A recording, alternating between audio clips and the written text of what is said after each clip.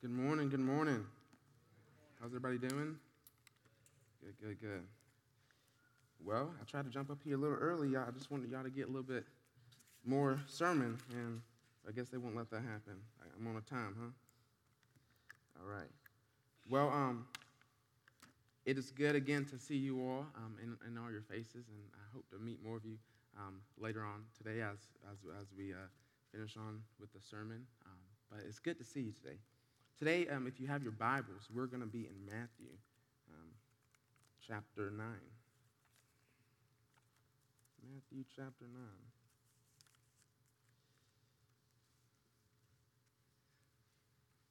If you're there, say amen. I know some of you got your Bibles in here. Some of you got your Bibles.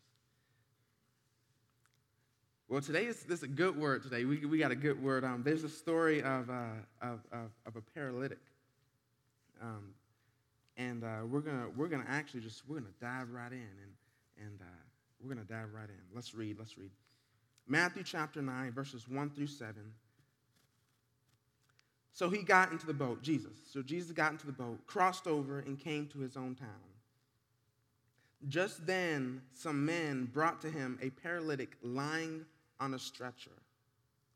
Seeing their faith, Jesus told the paralytic, "Have courage, son."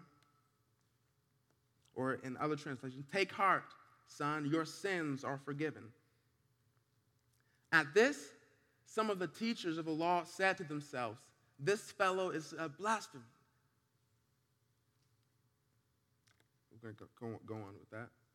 Knowing their thoughts, Jesus said, "Why do you entertain evil thoughts in your hearts? Which is easier to say, 'Your sins are forgiven,' or to say, 'Get up and walk'? But I want you to know that the Son of Man has authority on earth to forgive sins." So he said to the paralyzed man, "Get up, take your mat, and go home." Somebody say, "Go home." Come on, somebody say, "Go home." He was very direct in what he told that man, right? So I see this paralytic who at some point realizes that he hears of what Jesus had been doing. He heard of the miracles of Jesus. He heard of the power of this man named Jesus. And he knew that Jesus had been healing all kinds of sick, all kinds of broken people. Knowing that he was broken, this paralyzed man, knowing that he couldn't do anything on himself, he couldn't even get to Jesus, but knowing all that, he still desired Jesus. He said, "I want to get my healing." Someone say, "I want my healing." Somebody say, "I want my healing." He decided, "I've had enough of this paralyzed life. I've had enough of this.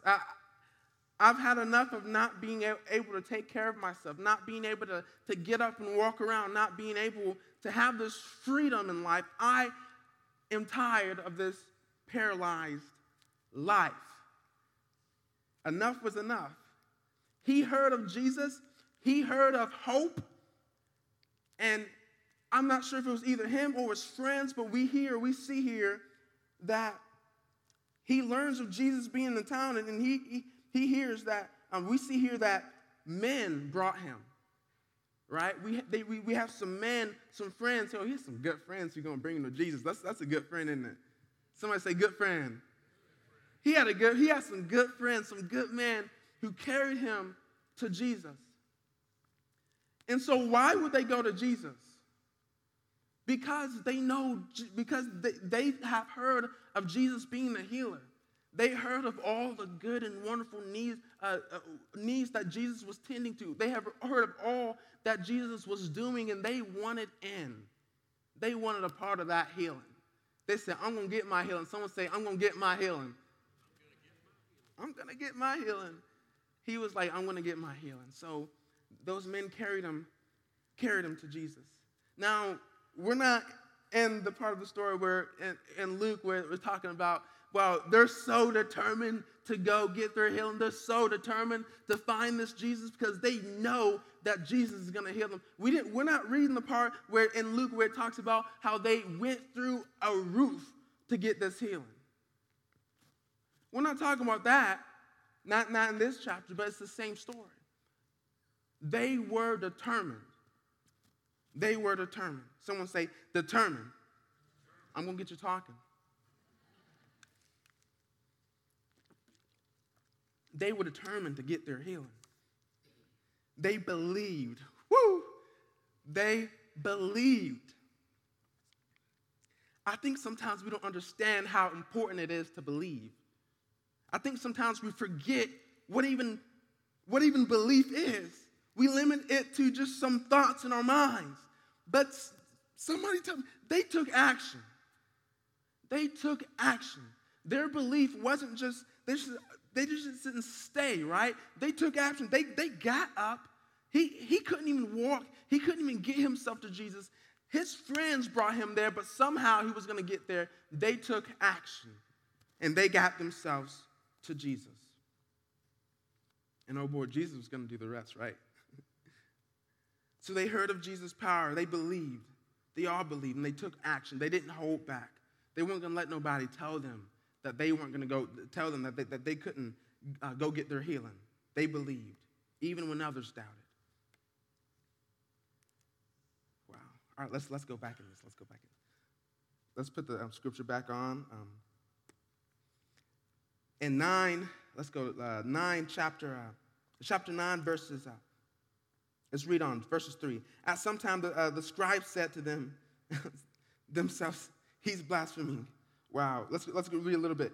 And 2, all right, let's go back to 2. Just then some man brought to him a paralytic lying on a stretcher. Seeing their faith, Jesus told the paralytic, this is awesome. He says, have courage, or right here it says, he says, take heart, son, your sins are forgiven. This is what gets me right here. The fact that Jesus, first of all, encourages him. You may have a different translation. Name some translations you have. King James Version? ESV? Huh? New Revised Standard? And right here, I have CSB, which I'm not supposed to be preaching with NIV, but my Bible's CSB, so I got to use this. Anyway. But it says a few things other than just take heart. But some say, be encouraged, right? Be of good cheer. We've heard this throughout what Jesus has said these things before. Take heart. I've overcome the world. Now, what? Be of good courage. Be of good cheer, right? Be encouraged. There's reason for this man to be encouraged, and he knows it because he just met Jesus. And then he says, son. What gets me is the fact that he said son. Now, beforehand, this paralytic, all he would have been known as or he would have felt, and I know we can identify with this, is that he was a paralytic. All he could see is that he was just some paralytic. But Jesus says, take heart, and then defines who he is, son. Take heart, son. Your sins are forgiven. And then boom. I'm not sure if this paralytic came to Jesus, if they came to Jesus knowing that Jesus was going to say, your sins are forgiven, or they came to Jesus because they heard of all the miraculous things he was doing, so they wanted their healing, just their physical healing. But you know what? Jesus had more in store for them than just their physical healing. Don't you hear me this morning? Jesus had more in store for them than just their physical healing. Sometimes we have things that go on in our lives, not just our physical, but our situations in life, our circumstances. Sometimes we're riding a roller coaster and life is hitting us hard. And at some points, it's not. But Jesus is more than just someone to remedy these situations, just to get us out of these situations. He is more than just that. He says, son, take heart. Your sins are forgiven. Why did he say sins? He said sins because sins is the root of this evil.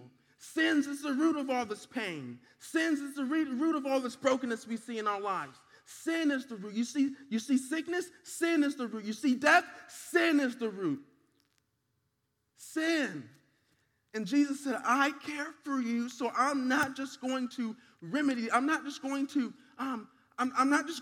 treat this sickness. I am going to cure it. And Jesus knew that he was going to go to the cross and be the sacrifice for us all, so we all could have life. And he knew God would raise him up on the third day and defeat death. Wow. Son, so take heart, right? Take heart. Have courage. Be encouraged. Your sins are forgiven. All right. So in chapter 9, verses 4, we're still in the same chapter, verse 4, perceiving their thoughts, Jesus said, go to 3. At this, some of the scribes said to themselves, right, knowing their thoughts, Jesus said, why do you entertain evil thoughts in your hearts? Why do you entertain evil thoughts in your hearts? Because they were saying he's blaspheming. Is this God? Why do you entertain evil thoughts in your heart? Which is easier to say, your sins are forgiven, or to say, get up and walk? But I want you to know that the Son of Man has authority on earth to forgive sins. So he said to the paralyzed man, get up, take your mat, and go home. You know what the man did? What did he do? What did he do? What? He did what? I thought this man was paralyzed. What did he do? I thought this man was sick. What did he do? I thought this man was carried to Jesus. So what did he do? Somebody say it. Come on now. He got up. By whose power? By whose authority? By Jesus, not by his power, not by his authority. Jesus said. There's power in what Jesus said. Come on, somebody say amen. Jesus said he has authority. The Son of Man has authority on earth to forgive sins. And my goodness, his sins are forgiven. Amen. His sins are forgiven. So what can we conclude in this, right? Not the whole sermon. Come on now. Jesus has authority to forgive sins. He has authority. So we can take heart. We can have this joy in our hearts because Jesus has authority to forgive sins. And why is this so important? Because, again, sin is so evil. Sin. What are you talking about, sin? What do you mean by sin? Sin, doing things apart from God's created order. Sin, doing things apart from God, who is our light, who is the breath of life, who is love. Sin, doing anything apart from God. We walk this life without God. We walk this life in sin. We were never meant to be without God. We were meant to walk each step with him, be in communion with him, be in communion with each other, be one with him. We were never meant to be separated, but sin, that great evil, separated us from God, and now Jesus is coming to make it right. Ain't that right? Amen. Jesus is making it right.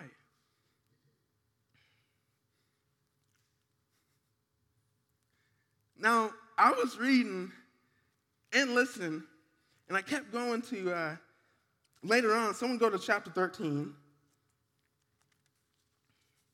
And I heard this parable. It was the parable of the hidden treasure and the pearl. I always say that wrong. My wife was laughing at me last night. I kept saying pearl. If you're there, say amen. Chapter 13, verses 44 through 45. Well, actually, I'm sorry. I don't know why I said that. 44 through 46. 46. Yeah. All right, so the kingdom of heaven is like treasure in a field. The kingdom of heaven is like treasure hidden in a field. When a man found it, he hid it again. And then in his joy went and sold all he had and bought that field. Again, the kingdom of heaven is like a merchant looking for fine pearls. When he found one of great value, he went away and sold everything he had and bought it. This story right here, it reminded me of what Jesus was saying earlier with this paralyzed man. He heard of this kingdom. He heard of Jesus and what he was doing.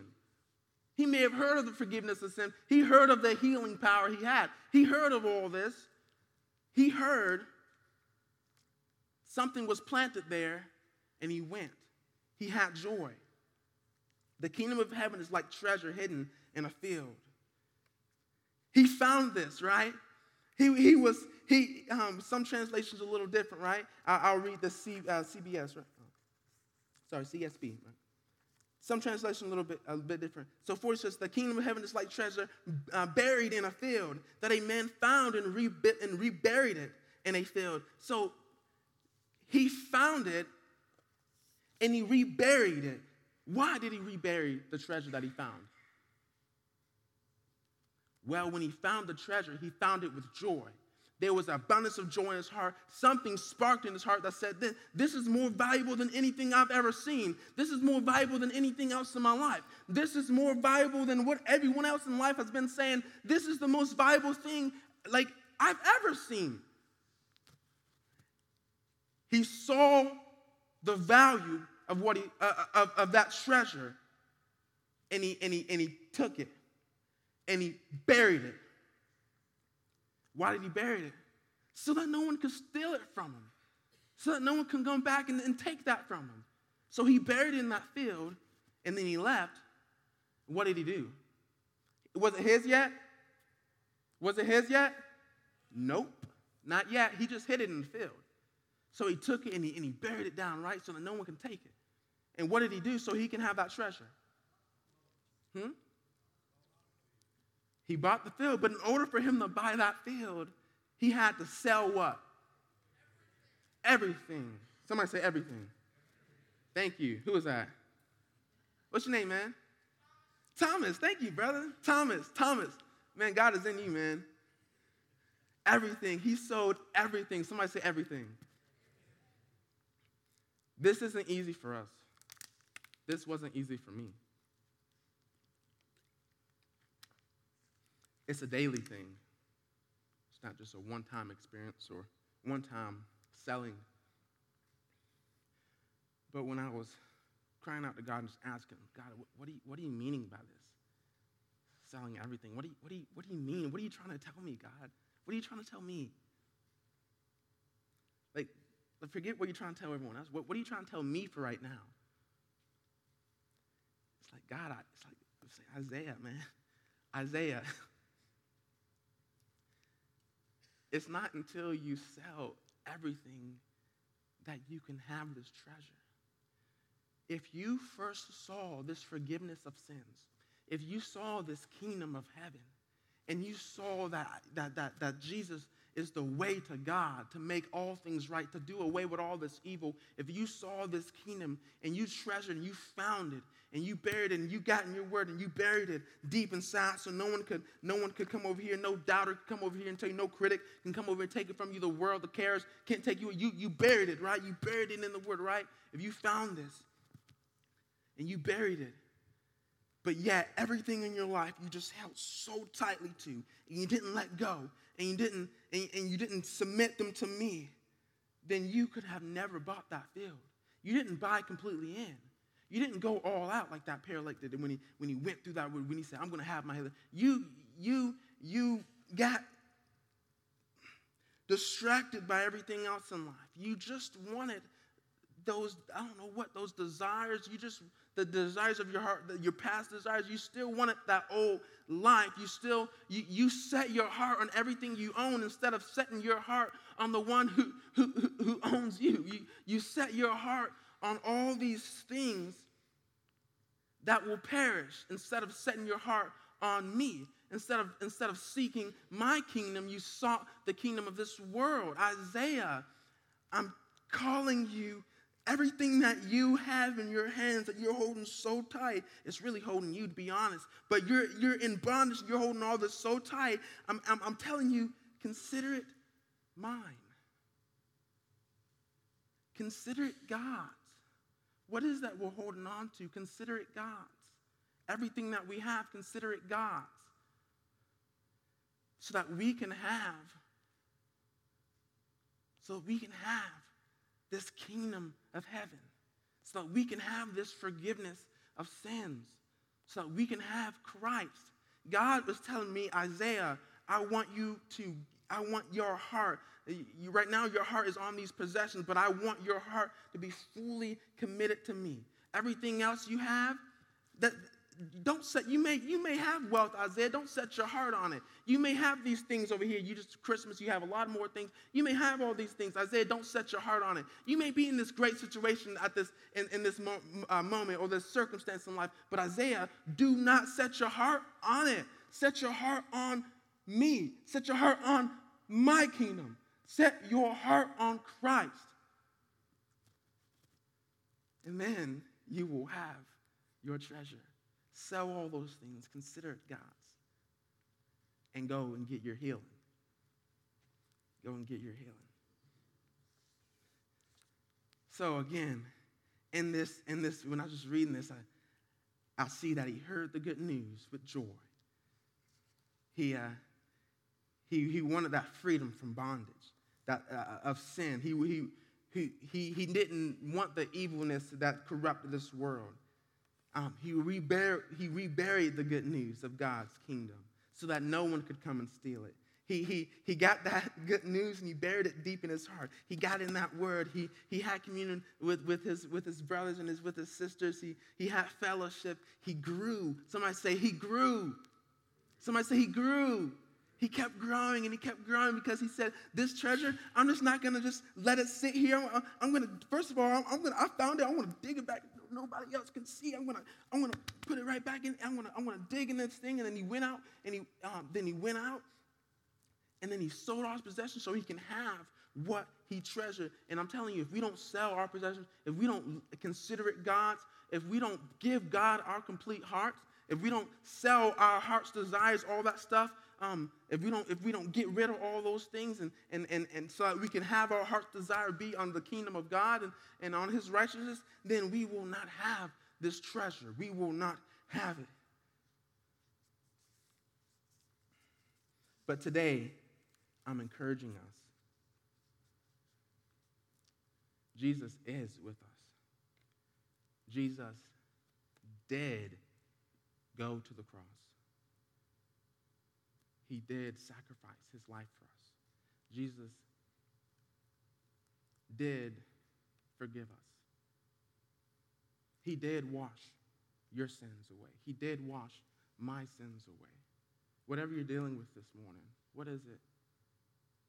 Go and get your healing. Don't let that sit. Go and get your healing. Did you find the treasure of the gospel? Did someone tell it to you? Did you hear the treasure of the gospel? Don't let it sit. Go. Sell your possessions. Come to God and have your healing. Amen. Amen. Let's pray. Father God, you are so good, and thank you for your words this morning, realizing that they're not my own. Thank you, Father, for speaking already in our hearts. Father, thank you for your great love that you have for us. Father, we have all these broken lives, Father, but you are coming to make them whole again. And we thank you for this because we know that without you, we wouldn't have our healing. Without you, we wouldn't be forgiven. But you love us and you care for us, and you sent your Son to die and to be risen for us, Father. And so your hand has reached out to us, and you don't want us to sit where we are, Father God. You want us to grow, and you want us to have life and life more abundantly, Father. You want that richness, and you want us to have life with you, Father, living life with you every day, not being apart anymore, Father. So that's why you defeated sin. You defeated death. And then we praise you, Father. We give you glory in the name of Jesus. I claim those who are here today who need that healing, that they would stand up in the name of Jesus and accept that healing today. All of us need it, Father. I pray whatever way, Father, we would get that healing. In your name we pray. Amen.